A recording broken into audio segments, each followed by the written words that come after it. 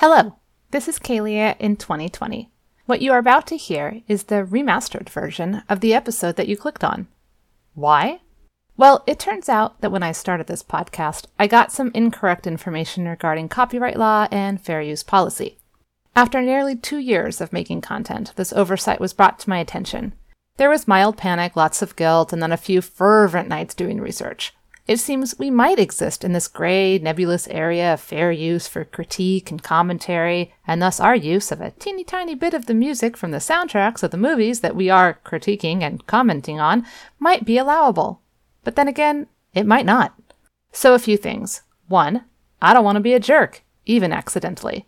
2, I think it's important to acknowledge when you mess up. But 3, and this is key, I think acknowledging your mess up isn't enough. You have to rectify the situation if possible. And guess what? It's totally possible to go back into these old episodes and clip out the maybe illegal, maybe just slightly crappy bit of audio and replace it with a bit of music created just for me by the same composer and performer who made us our theme music. Which is what I'm going to do. And since I can't help but tinker just a smidge, I might clean up a teeny tiny bit of audio noise while I'm in there. I mean, I've learned a lot over the last 2 years, and who knows, you might be stumbling upon this podcast feed years from now.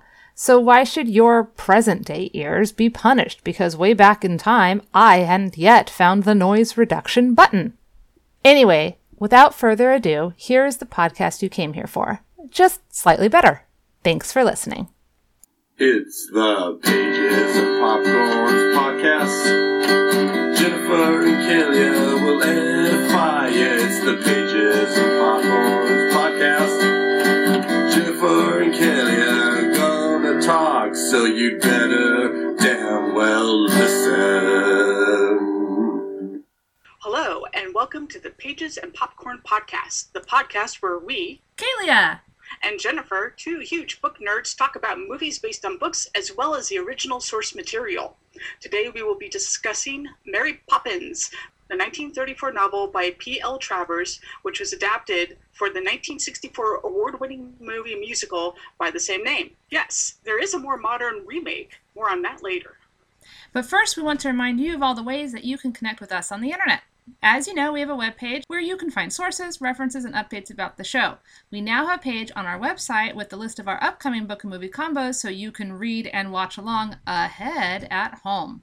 So, heads up, we would love to hear your thoughts for an upcoming community episode. Do you agree with our interpretations? Do you feel strongly that we have missed a key point or forgotten an essential theme? Now's your chance to let us know. Send your emails or voice memos to us directly at pagesandpopcornpodcast@gmail.com. You can also connect to us via our Facebook page or our Twitter, although, to be honest, I don't use Twitter nearly as much as Facebook. So either way, type Pages and Popcorn Podcast into your search bar and you'll find us. If you like what you hear, if you like what you see, please feel free to share us, retweet us, and rate and review us on places like iTunes. This will help us grow our audience, which will help us be able to do more episodes. As always, we want to send a special thank you to our patrons for their ongoing support. $1 a month, or $5 if you're feeling especially generous, helps us keep this going. And for our patrons at either level, we will have a special supplemental episode later this month that discusses the modern 2018 remake of Mary Poppins along with the 2013 Saving Mr. Banks movie. We hope to start having more regular supplemental episodes for our patrons in the coming months, and those will be sent to our patrons as they become available. So again, consider becoming a patron at patreon.com/pagesandpopcornpodcast. Okay, that's it for the intro. Now let's get to the episode.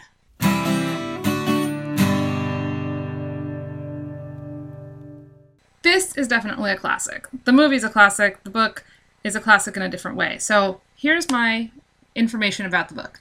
Mary Poppins is actually the first in the series. It starts off with the hardly ever used second pronoun tense. So if you wanted to find number 17 Cherry Tree Lane, you would do so X, Y, and Z. This is a bold choice in how to start a novel. But anyways, okay. The book introduces us to this very English Banks family consisting of Mr. and Mrs. Banks, their children, Jane, Michael, and baby twins, John and Barbara. There is also a household of servants, despite them not being considered particularly well off. When the children's nanny, Katie Nana, storms off in a huff, the poor Mrs. Banks is beside herself because how could she possibly care for her children without help? Anyway, Mary Poppins arrives at their home complete with her traveling carpet bag blown in by a very strong east wind. She steamrolls Mrs. Banks, who's very concerned with appearances, and accepts the job, agreeing to stay until the wind changes. The children soon learn that Mary Poppins is stern, vain, and usually cross. However, she seems to have magic.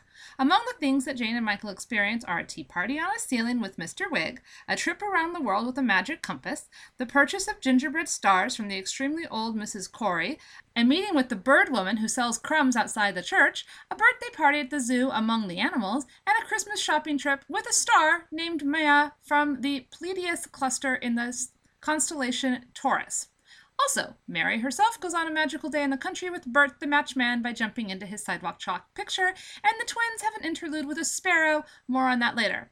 There's also a few other little vignettes, a story about a dancing cow, some inter-neighborhood drama involving a dog. In the end, it is what perhaps is the most iconic image associated with Mary Poppins. She opens her umbrella as the west wind carries her away.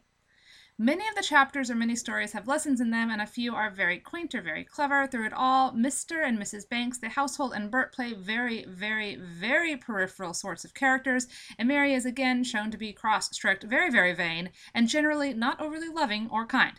She never acknowledges that she is magical and acts all upset and insulted when the kids try to ask her questions. She's belittling and manipulative. And did I mention vain? I lost count on how many times we are told about how often she stares at herself in windows and mirrors. A few of the little stories that I want to talk about later, so spoilers that are not in the film. Alfred, the pampered dog with the overly fussing mother figure who rebels and takes up with a dog from the wrong side of the tracks and basically is like, accept my new dog friend or I will run away forever. Totally a coming out story. The twins, the babies who can communicate with birds and the wind and the sun, but as they grow older and they will gain their teeth and lose that form of communication despite wishing and vowing otherwise. It was very poignant. The dancing cow story. She's happy and content in her pasture, but then a star falls on her and she can't stop dancing, and so she's miserable. So she gets advice from the king who tells her to jump over the moon, which she does, and then the star falls off, so now no more dancing. But now the regular boring life in her pasture is ruined, and she leaves her now boring pasture, heads off to wander the world looking for another fallen star. Of course, this has all sorts of levels about complacency and wanting what you don't have, and seems also like an allegory for the Banks kids and Mary Poppins in general, but we will talk on that later when we talk about themes. So that's the book. And then came the movie about 30 years later, and not just a movie, but a movie musical as well. And fair warning, I loved this movie as a kid, and I can pretty much still recite the whole thing by heart to this day, but because I'm a serious podcaster, I watched it again to prep, and I had my 7-year-old watch it. She liked it, not as much as me, and I apologize in advance for any singing that happens. Okay, are we ready for my recap? I know you're excited. Are you excited? I almost wrote this recap in verse form to sing, and then I thought, Oh, that would have been cute. the quarantine has not stolen all of my brain yet, so it's cool. It's cool. The movie is vastly different in tone, and really the only parts that are the same is that there is a family, the Banks in England, who need a nanny, and when one arrives via some magic, it is a person called Mary Poppins. Most of the rest in theme and tone and characters is basically everything is different, and they're singing and dancing. So, here we go. It was a 1964 American musical fantasy film. It was Mary Poppins. It was Disney. It was like the pinnacle of Disney. It is the crowning live-action achievement with animation, and it's amazing.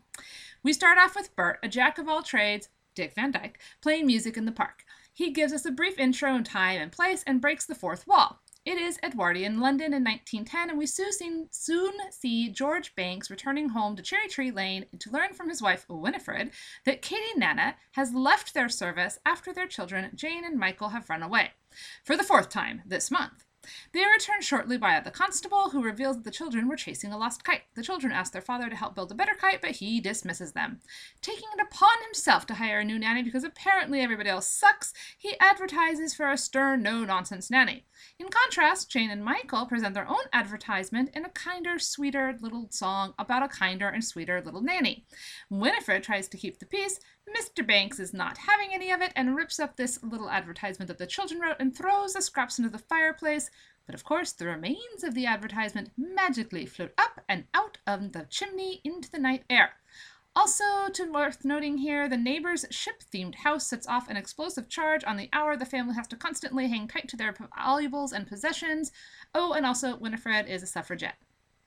The next day, a number of elderly, sour-faced nannies arrive outside the Banks' home, but a strong gust of wind blows them all away. This was my daughter's, second favorite part of the film, by the way. And Jane and Michael witness a young nanny descending from the sky using her umbrella. Presenting herself to Mr. Banks, Mary Poppins calmly produces the children's restored advertisement and agrees with its request, but promises the astonished Mr. Banks she will be firm. Mr. Banks is so puzzled and verklempt that he basically allows himself to be talked into hiring her. She convinces him it was his original idea.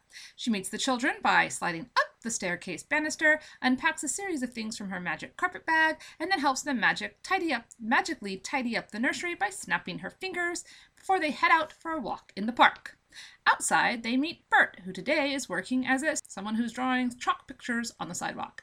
Mary Poppins uses her magic to transport the group into one of the drawings. While the children ride on a carousel, Mary Poppins and Bert go on a leisurely stroll. Together they sing A Jolly Holiday, Bert flirts with her, there's some penguins, my daughter's first favorite part of the film, and then eventually the duo meets up with the children and they ride those little carousel horses right off of the carousel. They rescue a fox from a fox hunt, and then there's a horse race, and Mary Poppins wins, and it's very dream-like quality with dream-like logic. And then, to describe her victory, Mary Poppins uses the nonsense and yet oh-so-famous word, supercalifragilisticexpialidocious. The outing is ended when a thunderstorm dissolves the Bert's drawings and the group has to go home. So that night, Mary pretends that the adventure never happened and she gives the kids magical medicine. Hers tastes like rum punch, a joke that I totally did not get as a child. On another outing, the three meet old Uncle Albert, who's floated up in the air because of his uncontrollable laughter, and they join him for a tea party in the ceiling and they tell jokes. This is a lot like the book. Afterward, Mr. Banks becomes annoyed at the household's cheery atmosphere. He's not a fan of the joke that Michael tells him about the man with a wooden leg named Smith. What was the name of his other leg? Ha ha ha ha ha. Oh, he's also not a fan of the supercalifragilisticexpialidocious word, and he threatens to fire Mary Poppins, but she manipulates him, instead taking the children to his workplace, the bank, the next day. The children are excited. Mary tells them to look for the bird lady. Michael brings his money, intent on buying birdseed or cress or whatever it is that she is selling to feed the birds. But the next day, Mr. Banks takes them to the bank and tries to show them off to his bosses. The children meet Mr. Dawes. Mr. Dawes aggressively urges Michael to invest his tuppence in the bank, ultimately snatching the coins from Michael's little hand. Then Michael demands them back. Other customers hear him shouting, "Give me back my money!" And then suddenly they're demanding their money, and then suddenly there's a bank run. Jane and Michael flee the bank, getting lost in the East End until they again meet up with Bert, who's now a chimney sweep, and he escorts them home. This three of them, along with Mary Poppins, now venture through the chimney onto the rooftops, where they have a song and dance number with other chimney sweeps, which spills out onto the Banks' homes, and an enraged Mr. Banks comes home and receives a phone call from his employers. He's pretty much been sacked, but he has to go in person to get the bad news. Bert overhears and tells him, well, he should spend more time with his children before they grow up. Jane and Michael give their father Michael's tuppence in the hope to make amends. Mr. Banks walks through London to the bank. It's all very grim and dour. He's giving a humiliating dressing down. His boutonniere is ripped. His hat is broken. And he's fired. Then he looks at the tuppence in his hand, and he thinks about his children. He has an epiphany. He blurts out supercalifragilisticexpialidocious. He tells Michael's wooden leg named Smith joke and happily heads home. Mr. Dawes mulls over the joke and, finally understanding it, floats up in the air laughing. The next day, the wind has changed, meaning Mary Poppins must leave. A happier Mr. Banks is found at home, having fixed the children's kite, and he takes the family out to fly it in the park. The Banks family meets Mr. Dawes' son, Mr. Dawes Jr., who reveals that his father died laughing from that joke. Oh no, Mr. Banks is very sorry, except that then he becomes very happy, because now Mr. Dawes Jr. says he's never seen his father happier, and he re-employs Mr. Banks as a junior partner. With her work done, the family unit connected and flying a kite. Oh, by the way, Bert is now selling kites. Mary Poppins ends the movie by flying away. The end. Very well done. Okay, so where do you want to start? So it's a classic for a reason. I have to know, had you ever read the book Or did you grow... Okay, well, I'll just share. I'm sorry. I'm so excited. I love this movie so much. Spoilers. This is my favorite of all the things that we've watched. I love it. Okay, I want to jump in really quickly. So I was worried that this is going to be one of those nostalgia-side moments. And I've had a few of them. So when I went back and watched The Sound of Music, it was a lot slower than I remembered. Other stuff feels duller. And I remember watching this a bunch, and so I was going to kind of multitask while watching the movie, and I stopped. I started watching the movie, and I forgot how charming it is. It's just adorable. Oh my gosh, this movie is so good. Like, as a kid, I don't know if we always watched the second part, like the whole bank, and then the kids in the bank and the run on the bank, and then Mr. Banks being sad and having that heart-to-heart with Bert. Like, I have a feeling that as a child, I kind of drifted off sometimes during, like, the step in time, or I would get so excited during the chimney that I would just, like, be dancing and dancing, and then, like, kind of block out the rest of the movie until they get to the let's go fly a kite part. But seriously, yes, this movie is the shits. I'm just saying. It's the bomb. I love it so much. So I really love when you rewatch a childhood movie and you realize that there are these two various levels. There's the child level, there's the adult level, and they can both speak to you. Yes, there's definitely stuff that I got this time as an adult, because I haven't watched it probably since I was a teenager. My sisters are quite a bit younger than I was, and so when they were real little and they were watching it over and over again, I was a teenager, and I still freaking loved it as a teenager. I would just sing Mr. Banks's... In fact, I have been singing Mr. Banks's songs and Mrs. Banks's songs like my entire adult life. I will just break into those songs. I love them so much. So, okay, knowing all of that, at one point, while buying books for my daughter for her room, I found the Mary Poppins series somewhere at a bookstore. And I was like, oh, I guess it was based on a book, which I didn't know. And so I bought them. And I read, I think, like the first chapter not too long after that. And I went, oh, this is different and not really for her age. She was like 2 or 3 at the time. And so I kind of just stuck it up on the shelf. And so when we were going to do this, I pulled it off the shelf and read it, and holy frickin' smokes. It is way different. It is not only way different, but it is a downer. And sometimes they say the book is better than the movie. A lot of people say that about a lot of things, and a lot of times they're right. But sometimes they're wrong. I'm totally skipping to the end, but this adaptation... you almost have to look at it as a completely different thing. And I don't even know if you can compare them. The themes are so different. The morals and messages and meanings are so different. The characters are so different. There's really not a whole lot of overlap. And I know in our supplemental episode, we're going to talk about how the adaptation came to be and, all of that stuff. So I really don't want to get bogged down into that.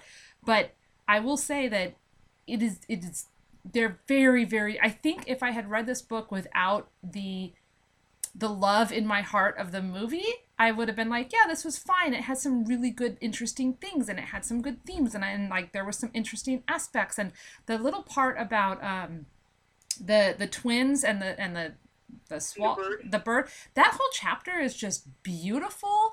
And I love it so much. It really stands completely on its own. It could stand completely on its own and be its own little short story, just beautifully done and very sentimental.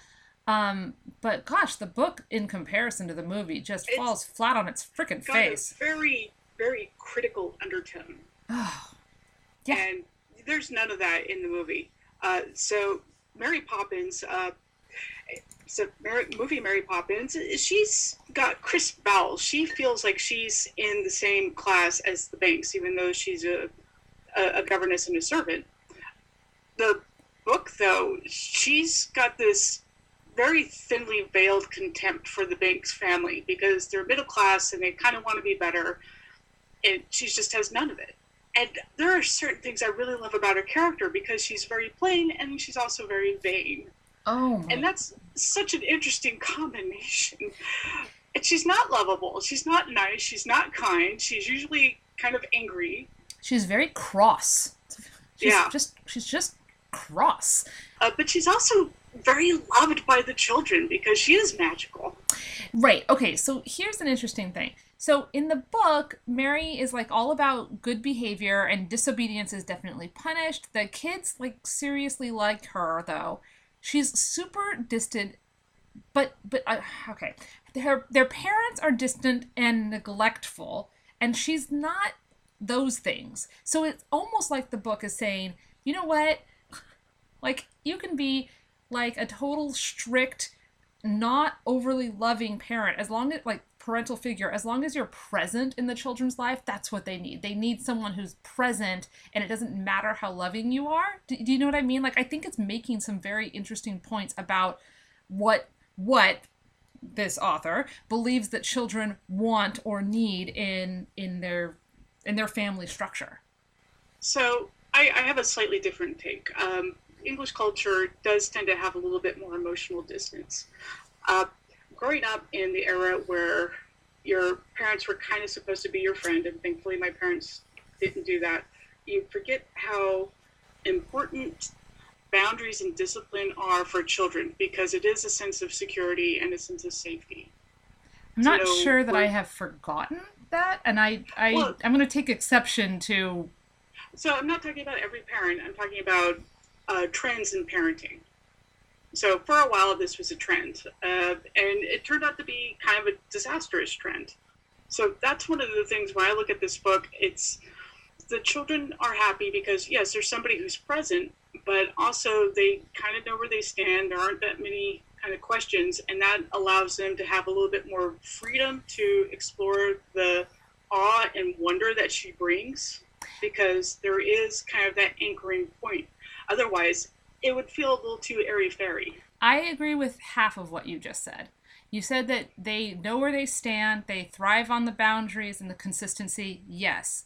But then the second part of what you said about how, like, then they're allowed to explore the... Like, she is magical, but also freaking gaslights the hell out of them. I know, and she does it in the movie, too. And that's, like, the main thing I really don't like about Mary Poppins. I will say, though, in the movie, she does it in a gentle, teasing way. It's kind of like how when my daughter's like, what are we having for dinner? And I'm like, we are having nails that I have put into a cardboard box, and then I added some salt, and then I put some hot sauce, because that's what you like to eat, right? Nails with hot sauce. And she's like, no, Mommy, what are you making? And I'm like, well, I'm going to be a really mean mommy and make you eat pizza tonight. And then she was like, oh, I love you, Mommy. Thank you so much. So, like, there's, like, that kind of, like, play kind of teasing, yeah, right, that I definitely got a sense of in the movie. In the book, though, it wasn't teasy, it wasn't play. She never, like, ever really acknowledged, and she's just a dick about it. That's kind of part of her personality, is that she's magical without ever having to acknowledge her own magic. Right. And so the movie, she's very self-aware that she's this magical creature. Definitely. And she leans into it, and yeah, so I get the idea that in the book we are being told, like, kids need boundaries, kids need discipline, kids need security, yada yada yada. But I don't think that I think you can have that and still have whimsy and love and gentleness, because obviously when they adapted it, they had boundaries. Spit spot, we are not a codfish, and like they had things and rules, like, put your coat on and do this and do that, but we also had whimsy and love and the parents. The lesson of the book, I don't know what the fuck the lesson of the book was, but the lesson in the movie was, hey, take a second and enjoy the childlike things in life, and like the parents both mellowing out and like seeing their children and like kind of enjoying their children and not being so wrapped up in their own stuff. That is an amazing lesson that you get. You still have responsibilities, you still have boundaries and discipline, but you can still have fun with it, which is what the movie seemed to be saying. I did not get that in the book at all. I just got this very judgmental thing about parents, and this comes off as a very interesting thing about Travers, the author. Mary Poppins, and sometimes when you learn about the author, does feel like a self-insert. I don't want to do too much with that, but she is somebody who did not like sentimentalism. And that's one of the things that really bothered her about the movie is, well, this isn't Mary Poppins. Mary Poppins wouldn't do that. So there are some certain cantankerous ways that do cross boundaries. Right. And I mean, okay, which is why I think that, like I said before, you almost have to look at them as two very different things, because they are very different things. This isn't like the big screen, version of her book. This is a completely, I mean, there were no song and dance numbers in the book. There's no, and the type of magic is different, and who the parents are and what their deal is, and everything is, and the fact that the book is very like mocking of the British middle class and how they're raising their children. That not really the same kind of deal going on in the movie at all. But so that, I mean, fun little fact about Travers. Okay. She did not think that this should have been a children's book. Yeah, I've read that too. And I feel like, you are always very quick to point out death of the author and stuff, and I feel like this is definitely one of those times where that is super appropriate. Well, there's also just putting things into context of, she meant this to be social criticism. She didn't mean it to be this childhood fantasy, whereas you have Walt Disney, who is the master of childhood fantasy, coming by and going, wow, these are these really cute little magical tales that I can make into this really cute little children's film. So this is where a lot of that disconnect comes in. Right. And that's fine. I think that is fine. And I know we will talk more about that in the next episode of our show, but that's why I really think you have to look at them as like almost two completely different things, because they had different goals. One was, making these social criticism points, and one was like, let's have singing and dancing and frickin' Dick Van Dyke and Julie Andrews and animated penguins. So it almost feels like an unfair comparison. But so I want to make one more note about the book, and then let's get into the movie. Okay. Because I think you're really dying to get into that part. Go ahead. So one of the chapters was actually rewritten a few times, and it's when Michael is having his terrible day. So originally, they have this compass. It has all these little knobs on it. They go around the world in the afternoon. So Travers wrote this. It's 1934. Yeah. Yeah. And she is racially stereotyping a lot. She was called on it, and with some assistance, Bad Tuesday was revised to make it less, stereotypy. And then it was revised again to change the people into animal icons, so the racism is more codified. So unfortunate racism was involved, and it's kind of interesting that later on Travers did travel quite extensively, and I don't know, it's an interesting conversation of, well, do you forgive her because she's dealing with a fairly narrow understanding of the world when she wrote it and was quick to take criticism when normally she was not? I kind of want to be a little bit forgiving for. I don't think we can judge things in the past with our present pair of spectacles. Right. That's, a thing that I heard once. You have to judge it by what it was, and then you can look at, and that's not to excuse bad behavior, but it is to put it into a context. Yeah, for sure. Yeah.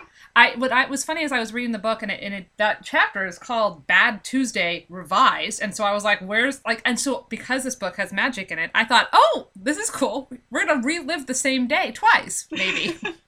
No, did not happen. I was a little disappointed.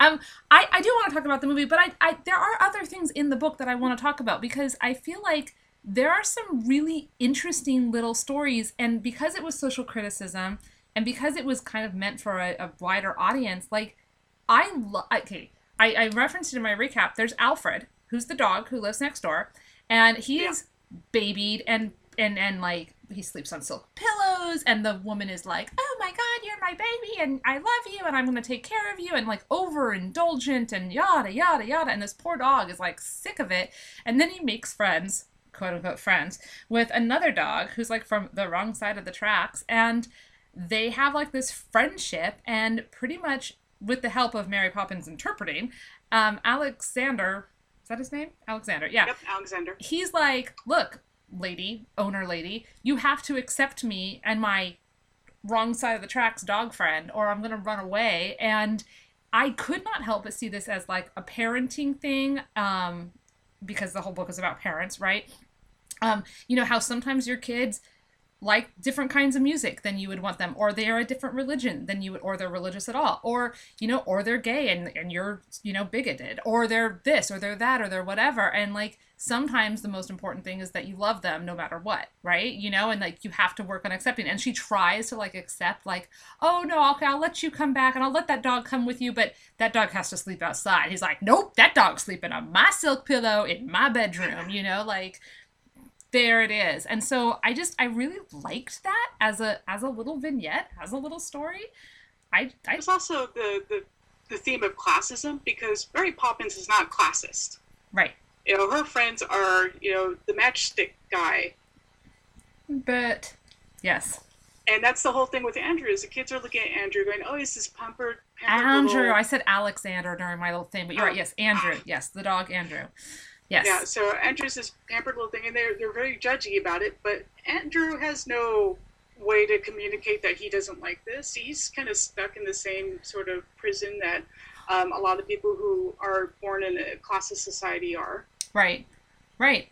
And then, I mean, thankfully, Andrew uses his privilege to take care of his friend.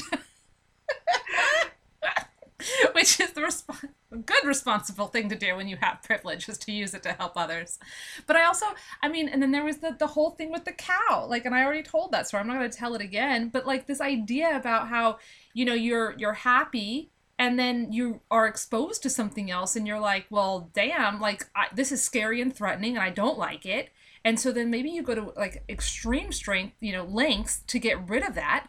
And then it's gone, and then you're back into your quote-unquote normal, regular life, and you're like, wait a minute, like, this isn't good, and now I've been exposed to something else, and now maybe I want more of that. And I know we're recording this during the pandemic. I cannot help but think that this is so prescient, because we had our normal life, then we had this pandemic, and everything is different, and everybody's freaking out, but there's a little part about the idea of going back to quote-unquote normal, where like there were no good social nets, safety nets, where, you know, people who have essential jobs are getting paid crap wages, where there's no medical coverage for so many people, where it's so obvious that corruption is killing people. Like, is that a normal we really want to go back to? And I'm getting a little political, and I'm sorry, but I found it's a way of exposing the holes when you're in a comfortable situation, and growth is not comfortable. Mm-hmm.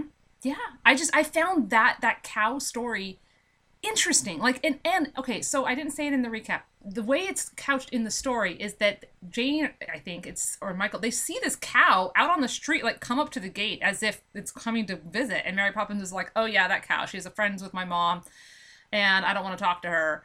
Blah, blah, blah. And they're like, well, how do you know a cow? And so then she tells the story. The cow's like obviously wandering the earth, like looking for a star, which is like kind of sad and kind of hopeful all at the same time.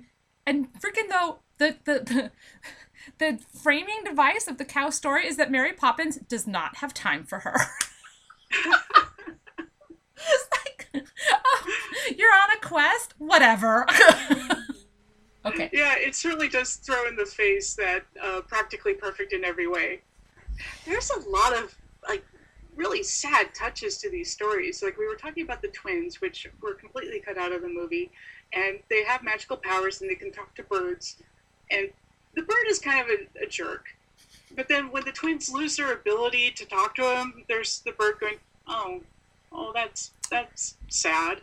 Yeah. Even though he knows it was going to happen. And the fact that, like, you gain your teeth and then you lose your ability to communicate with the wind and the sun and the birds, and oh my gosh, yeah. And the whole idea too, I mean, and that one, you had the mother come in and she's like, oh, it's, you know, she's trying to make the baby feel better and whatever, and like totally missing what the baby actually wants and needs in that moment.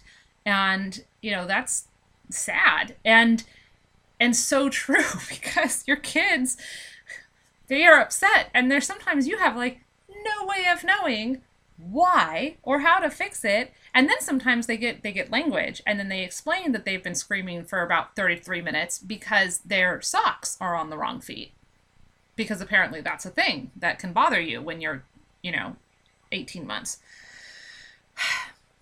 She'll never live that down, is my point. But my point... Well, it's now immortalized on our podcast. Yes.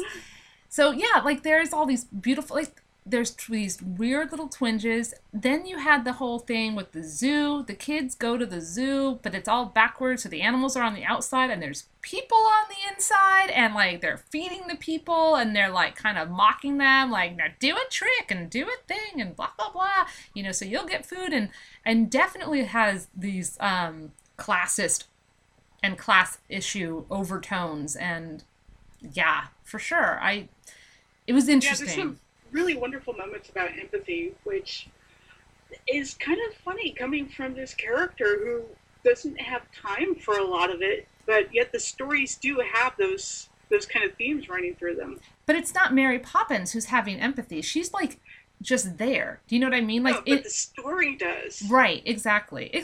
And so it's almost as if, well, I mean, the book is about her because she's in all of them, but like in the twin story, she's just kind of there on the periphery, you know?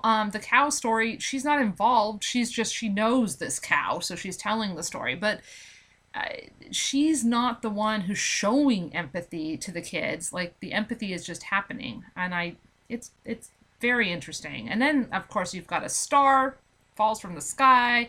You got the old lady and her huge daughters, and they're, you know, making gingerbread cookies that are actual star. I mean, it's just, it goes on and on and on, and there is a lot of beautiful moments and vignettes, and there definitely are some messages about empathy and about time and about love, but it just gets overshadowed because the book is literally called Mary Poppins, and Mary Poppins is the worst character in this book. There is some definite irony in there where you have this character who is such a kind of cantankerous woman, and the stories have very different things to say about the world. So I kind of like that in writing of, you know, she may be the titular character, but she's not the bastion of wisdom. She's not that perfect person that you're never going to be able to emulate, that you kind of wish you could. She's not aspirational, but she's very interesting. And for an author who was so dead set against sentimentality, there is a lot of whimsy in the stories. Mm-hmm. So the contradictions are really fascinating to look at. So the other thing that I'm so sorry, I gotta just go back to this freaking cow story again. The cow story to me is an allegory for Katie Nana, okay? And I mean, it's for a lot of things, but also I really saw the parallels here. So the kids did not like Katie Nana because this is how, in the book, she's old and fat and smelled of barley water. Like, okay, maybe barley water is awful, sure, but being old and fat for a nanny, sounds perfect for me. Sorry. Like, if I'm going to sit in someone's lap on a rocking chair, I want them kind of around the bend and maybe with a nice soft bosom to lay my head. Whatever. That's a Kalia thing. Point is, old and fat and smelling of barley water does not seem like she doesn't say she was a bad nanny. Like, she wasn't mean. Like, it's just old, fat, and smelled bad. Okay, fine. So then they get Mary Poppins. She's not old and fat. She looks nice. You know, she's okay, and she's very vain, of course, but she's polished, whatever. She's also cruel and snippy, but she's got this magic. So it's kind of like they can put up with walking around on eggshells and never knowing when she's about to, like, frickin' snap at them, or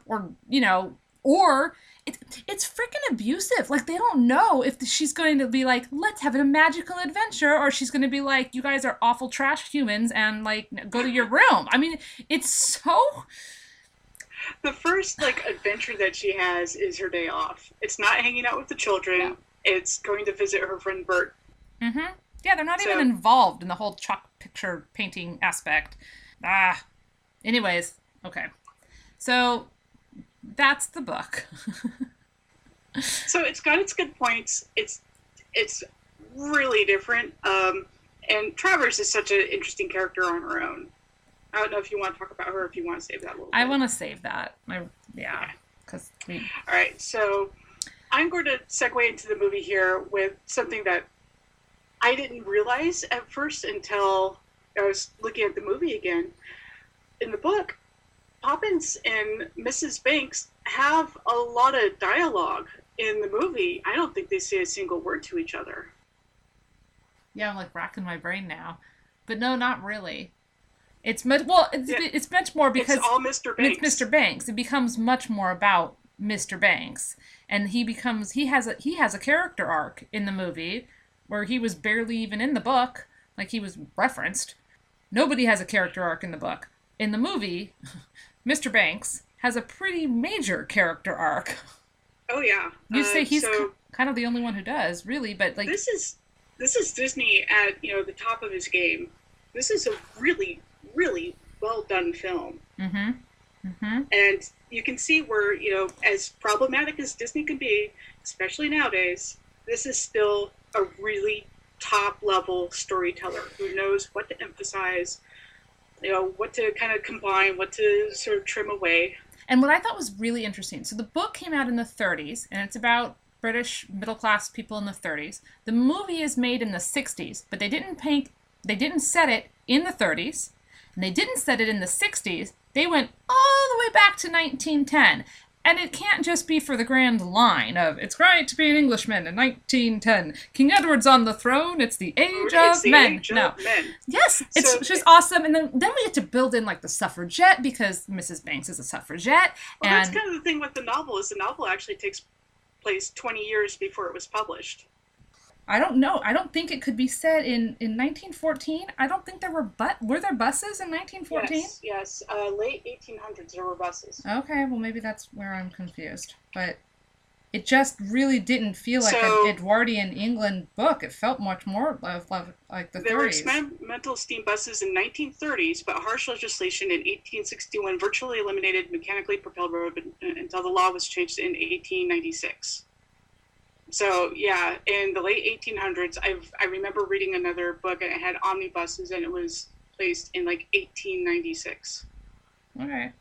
Well, then steam buses in 1830s, and then motorized buses in 1903.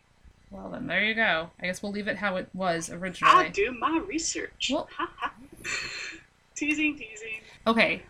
Point still stands. No, I mean, seriously, when they made the adaptation, they could have made it present day in the 60s. They could have put it in the 30s when it was published. They could have put it in the pre-30s time, vaguely, where it kind of was sort of set. It was a big choice to make it into 1910 and to make Mrs. Banks a suffragette, right? Yes. Yes. And I think that adds to the idea of parenting again, because in the 60s, I think what you were referencing before when parents became everybody's friend, I think that started in the 70s or the 80s, right? Yes. Okay. Yeah, that was more Dr. Spock. But in the 60s, you still were having kind of the kickback against the 1950s, which was, at least in American culture, I don't know so much about British, but it was very much the that June Cleaver thing, right? So we're pushing back against that. The 60s are a period of upheaval, but we're not, it almost feels like they're making a connection. Does that make sense? Whereas in 1910 and the 60s would have certain things in common, where there is this pushing back against the kind of patriarchal household setup that had been the norm for a while, and there's changes afoot, and the sense of identity, especially when it comes to money and when it comes to how things are done the proper way. Mr. Banks and in the book, Mrs. Banks is very concerned about what people think. In the movie, it's definitely more Mr. Banks who's very concerned about what people think.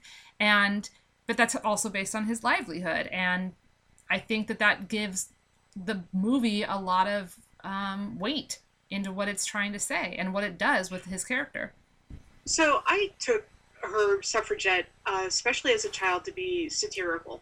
They're making fun of the suffragette movement, and they're both very distant and disconnected. They're set in their lives, and to kind of go back to the cow story, they think they're pretty happy until they have this upheaval that makes them very uncomfortable, and learn that maybe that's not where their happiness lies.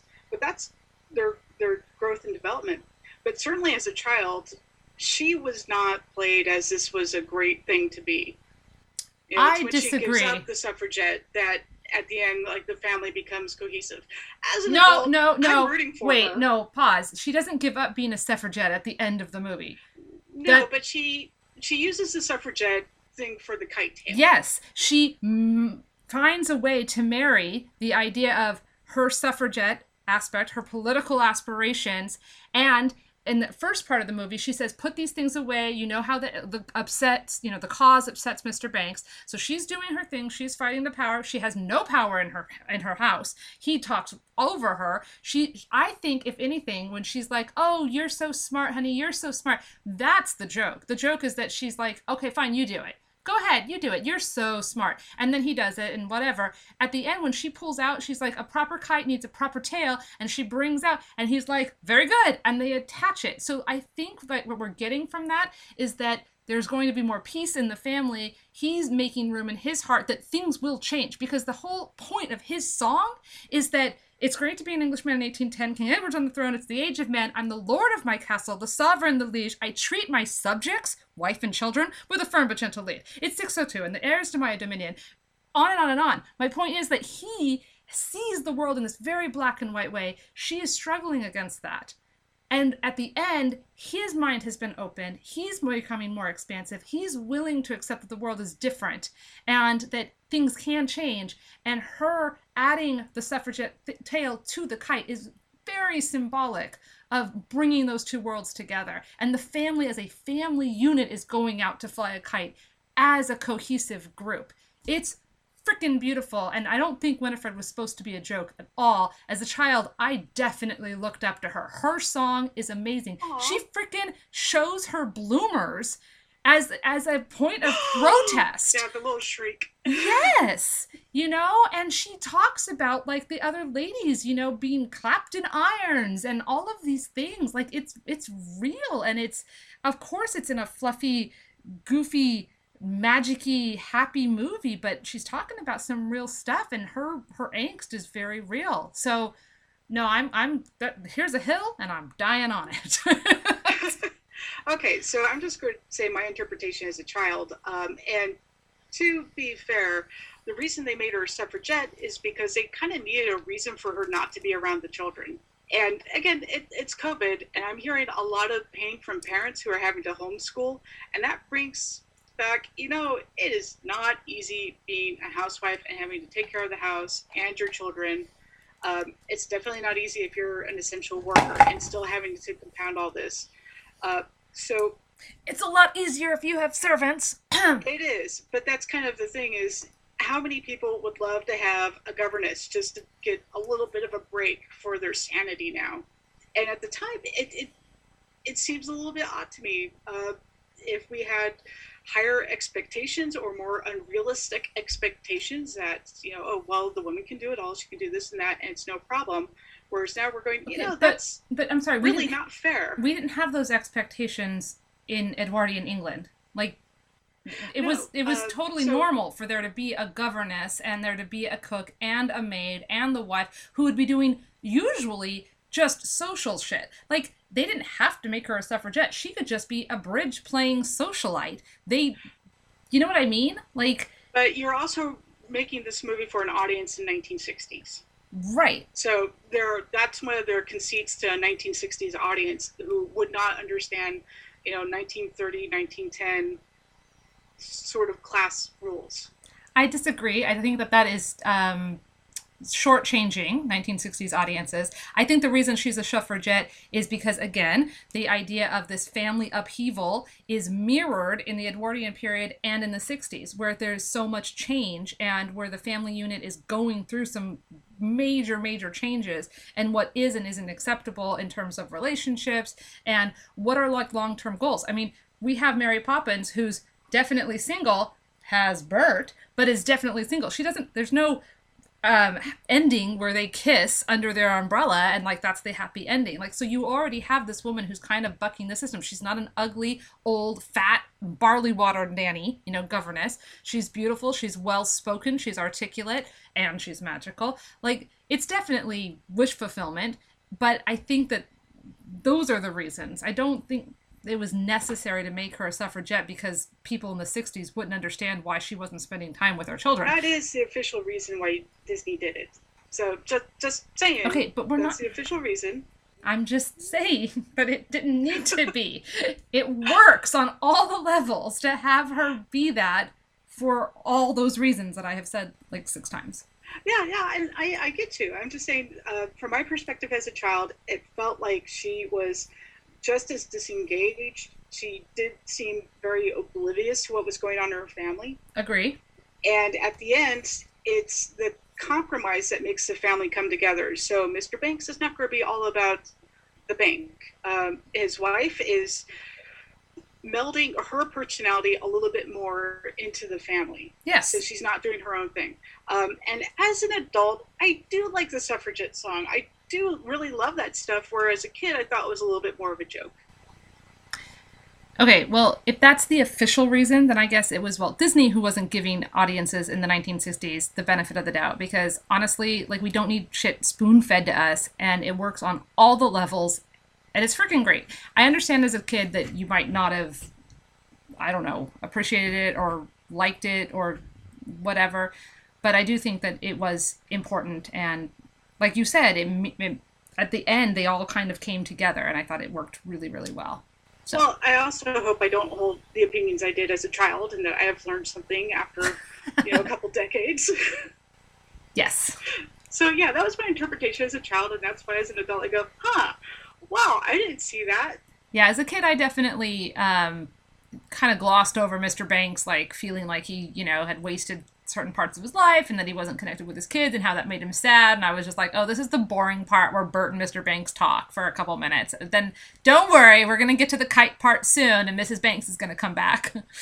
Again, as an adult, I have so much appreciation for that. Yeah. When Bert sits the kids down and says, have you thought about this, that your father's going through this, and that kind of teaching moment of empathy. Yeah. And, when he has to walk to the bank and it's contemplative and reflective, and you have the music swelling over it, it's really beautifully done. It is. And he's talking about their father being in a different kind of cage, and there's all kinds of cages, and people get trapped in things, and yeah, for sure, it was so well done. So as a child, I just didn't want to like Mr. Banks. I was like, why is Bert giving his side? But it is those really important teaching moments. Yeah. Again, the adaptation is done so well. It's telling a different story. It's like the best version of fanfic. You're like, what would be cool is if in Mary Poppins, she was actually nice, Bert was a bigger deal, we had a character arc with the dad, and some songs. Well, there is something to be said about collaborative storytelling. I don't think editors get nearly enough credit for all the work that they do. A writer kind of puts a thing together, and editor is the person who helps shape the play. Yeah, for sure. Yeah. So there are some really fun little things here. Like, I had no idea Dick Van Dyke was the president of the bank. Oh, no Mr. Dawes? Whatsoever, yeah. Double casting there. Yeah, I knew that as a kid. Yeah, as a kid I didn't know it, and when I was watching it again, I didn't pick up on it. And it wasn't until I was reading more about the film, I went, really? So apparently Dick Van Dyke was just kind of like clowning around on the set and doing all these pratfalls and stuff, and they thought, what, he'll do really well as, this guy. He's able to do that sort of physical comedy. The kids had no idea that the old guy in the makeup was Dick Van Dyke, and they were worried he was going to die during the scenes. I like that they increased Bert's role for the movie, and that he was like this jack of all trades, and he's got like 5 different jobs and in the movie, and he's awesome.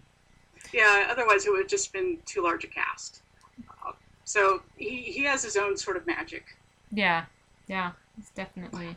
There's some hints too. One of the things that is so lovable about Bert, and especially the chimney sweeps, is that they're really happy-go-lucky. When it comes to them entering the house and they see Mrs. Banks come home and they're like, votes for women, and they just march with her and they're all cool with it. They're super chill. It's the master. Step in time. They're just at that point. They're going to repeat anything. That's mob mentality. Whatever you shout. But there were just 4 of them, and they kind of brought her in, and they did the little march, and the rest of them are dancing around and doing their own thing. So some history that's really kind of dark. The reason why it was good luck to shake a chimney sweep's hand is in Victorian England, chimney sweeps are usually orphans, and they did not live very long. They died of black lung. Edwardian England or Victorian England? Victorian England. So this is Edwardian England. It's a little bit later, but chimney sweeps were still very short-lived. So that was the reason why it was lucky to shake their hand, is because they don't have their entire life's worth of luck. It is really dark. Oh my god, that's not dark. That's fucked up. You're about to die. Shake my hand, because your little bit of life, I'm going to steal some more of your life. What the hell? That's like people going to like the cancer ward and they're like, oh, look at these losers laying around. Oh my god. Are you going to eat that Jell-O? You're not going to eat that Jell-O. I know the chemo's made you really sick, so I'll just help you. Yeah, if you've ever read Water Babies, it's a Victorian novel about a child who dies because he was a chimney sweep, and he was like 12 at the time, and then he goes on this magical adventure when he's dead. Yeah, Good times. They keep bringing that up in book club, and I keep being like, yeah, no, that's not. Yeah, it's an unusual novel. It doesn't feel like a children's, but that's a digression. Yeah, so happy chimney sweeps. Or, that's kind of a... Now as the ladder of life has been strung, you might think a sweep's on the bottomest rung. Well, you'd be right, because they'll all die soon. So shake their hands and feel good about you. You're not a chimney sweep. You'll live for a regular amount of time. Yes, basically. Good to know. Yeah, if that doesn't ruin the scene for you. I like it's it. It's one of my favorite scenes in the movie. I love the kineticness of it all. It's just silly and I love fun. how Mary Poppins comes out of the chimney and then frickin' puts soot on her face with her makeup thing. She makes her face even darker. And this is the thing that got me about the movie is it's incredibly well done. So when Mr. Banks comes home and his mouth is open, that's such an old joke, but it made me laugh every time. Mm-hmm. I was watching this multiple times just because it was like, wow, this is way more engaging than I remember. So we have to say, there is a part of the movie which I feel went too long, and it is part of the animated thing. I could have, because they walk around, then they're on a carousel. Oh, sorry. They walk around. Then they're at the little restaurant. And then they go for more of a walk. And then there's like a barnyard. And then there's the kids on a carousel. And then they're riding around. And then there's a fox hunt. And then there's a horse race. And then there's... Oh my God. Like, seriously. They could have made that half as long. Maybe a third. I would have been just as happy. So yeah, that did go on fairly long for me as well. And I think they were just having a lot of fun with some of the new tricks that they were doing. Oh yeah, combining animation and live action.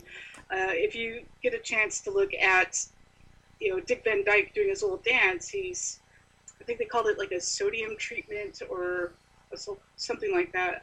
He's in front of a black screen, and then they're penciling in the penguins, trying to make that all happen. So yeah, it does go on a little bit too long, but they're also just kind of having fun with the technology that they have. I don't begrudge them. I'm just saying, like, that personally is probably the low point of the movie for me, is the length of the animated hippily-wippily stuff. So, I mean, when the movie's so good. And I love the songs. I love them so much. I love the Bird Lady song. I love the Go to Sleep song. I love the Mr. Banks song. I love Mrs. Banks song. I love the Spoonful of Sugar song. I just, everything is so... It's just good. There are a couple songs that are actually based on older English music, and they just kind of updated the lyrics and updated the style a bit.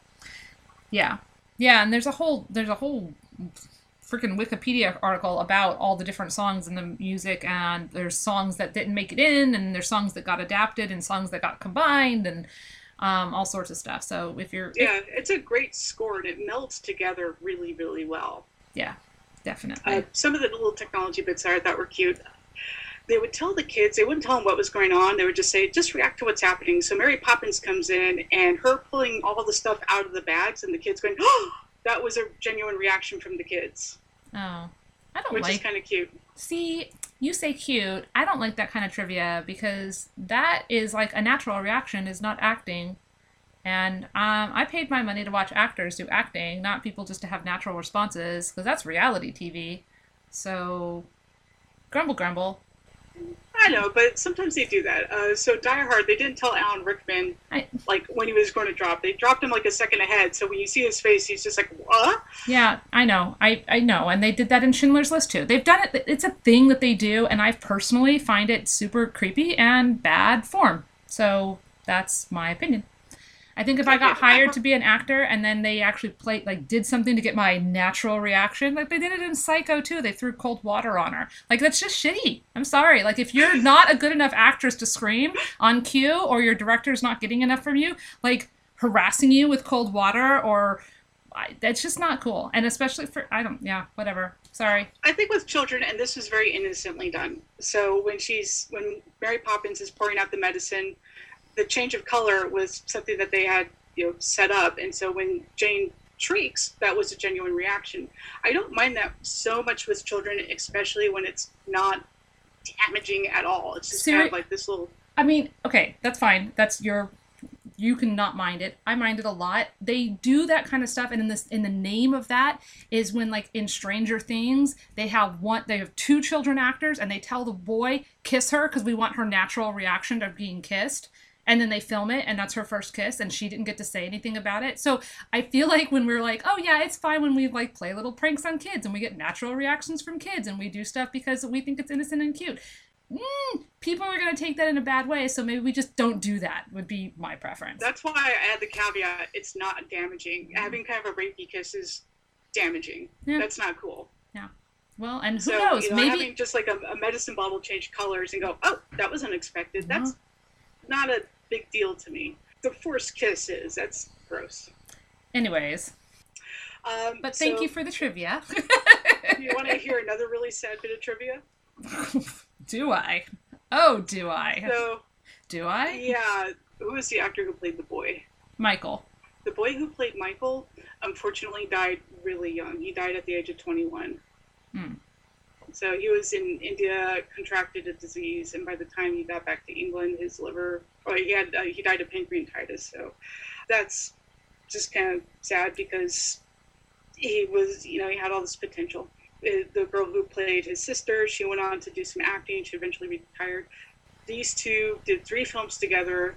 They were a really good little team of actors. And when there's so much child exploitation that we find out went on with child actors, it's kind of nice to see that wasn't the case here. I have nothing to add to that. You're right. The bar is really fucking low, and when kids don't get exploited, it's a good thing.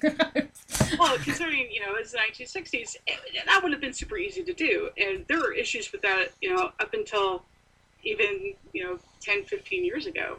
And then we all know that Julie Andrews went on Sound of Music and all sorts of other wonderful things. And Dick Van Dyke was obviously Dick Van Dyke. Had his own show. Don't know if you know. Had this really catchy title. The Dick Van Dyke Show. Yes. So Dick Van Dyke has been ribbed greatly for his Cockney accent. It's been rated as one of the worst accents ever to be tried in a film. He did have somebody who was a voice coach, but that voice coach was Irish and couldn't do it either. So his voice coach was completely wrong for the whole thing. Oh my god. We need you to ride a horse, so we got you a horse riding coach. It's a guy who breeds dogs. It's totally the same. They have 4 legs. People like them. Why won't this work? That's hilarious. As a kid, talking about kids, I was like, that's how British people talk. Oh, yeah. Yeah. Oh, that's totally Cockney. Yeah. Or whatever. I don't think I ever thought Cockney. I thought poor people talk like Bert and rich people talk like Mr. Banks. Different time. It sounds like he was eating toffee when he was saying that.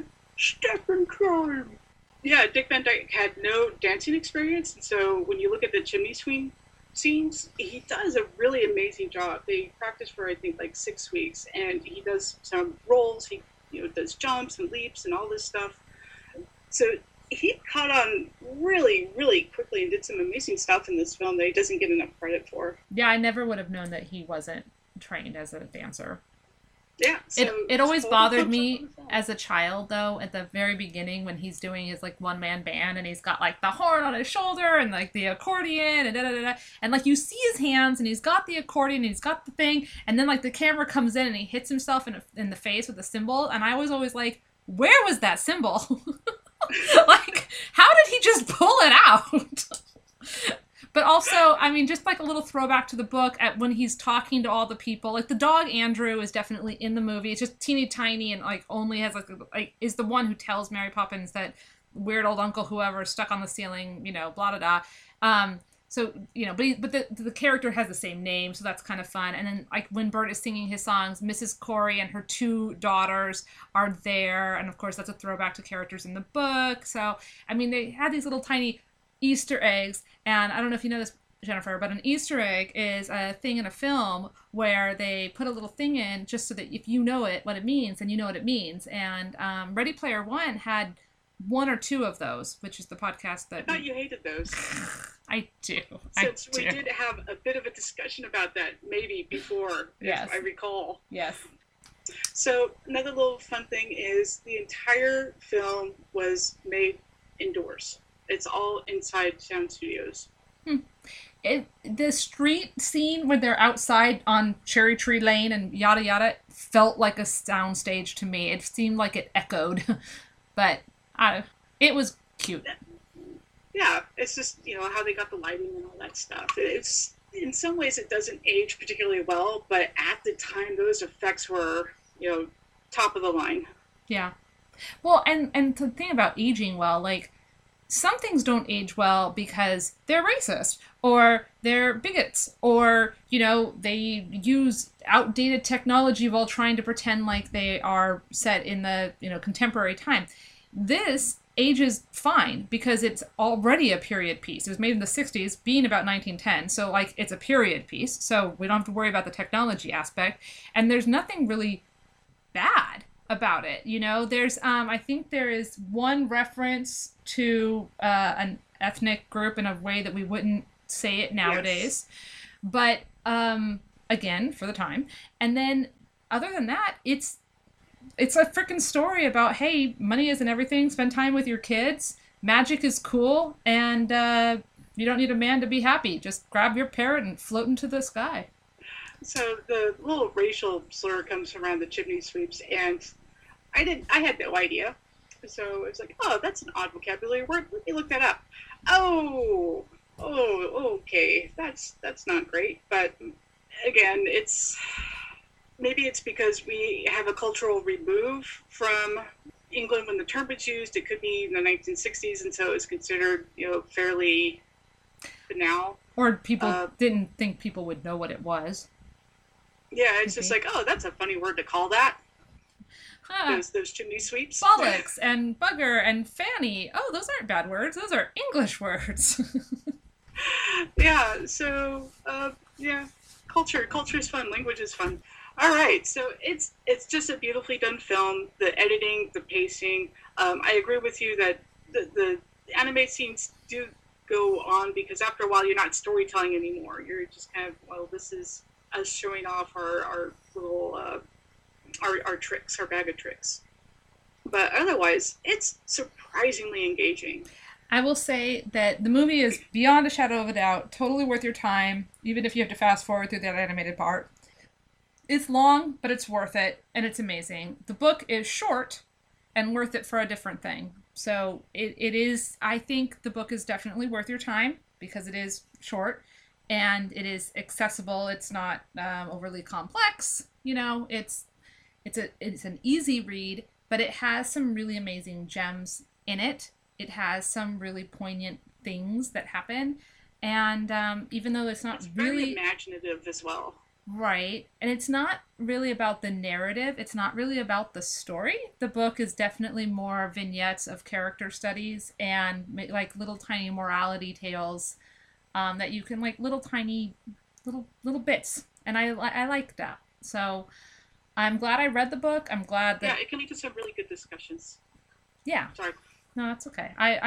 So my verdict is that they're both worth the time, but for my dollars to donuts, for my entertainment value, the movie is way more entertaining and way more special and way more amazing. And the book is fine and has a lot of really cool stuff in it, but it is what it is. So, but I love this movie so much. To read the book after this, understand it is very different. You are not going to get the same Mary Poppins, but you are going to get an interesting, complicated character. Yeah, or you could just ignore all the Mary Poppins parts of the book and read about the cow and Andrew and the twins and then, be satisfied with that. So. Okay, so thumbs up over here as well.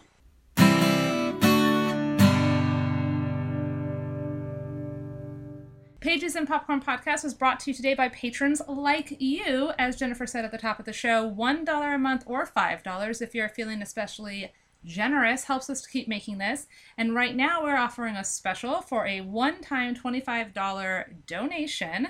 You can be the person who picks the book and movie combo that we promise to read and give and watch and give our utmost attention to. And if you want to record yourself in a 3-minute spiel about it, or you want to come on live and talk to us, that's what your $25 can buy you. Also, we are collecting things right now for our community episode, so please feel free to email us, send us voice memos, send us your texts, send us your messages, send us your things on Facebook about what you think about what we're doing and how we can do it better. Sure, why not? And lastly, we are, as we have referenced, recording this during the COVID-19 pandemic. Remember, when you are home, sheltering in place, as you're supposed to be doing, and you're watching Netflix, or you're watching movies, or you're reading books, that all of those things, your escape methods, are brought to you by artists. So please, please, please support your artists. You can support artists on Patreon, like us.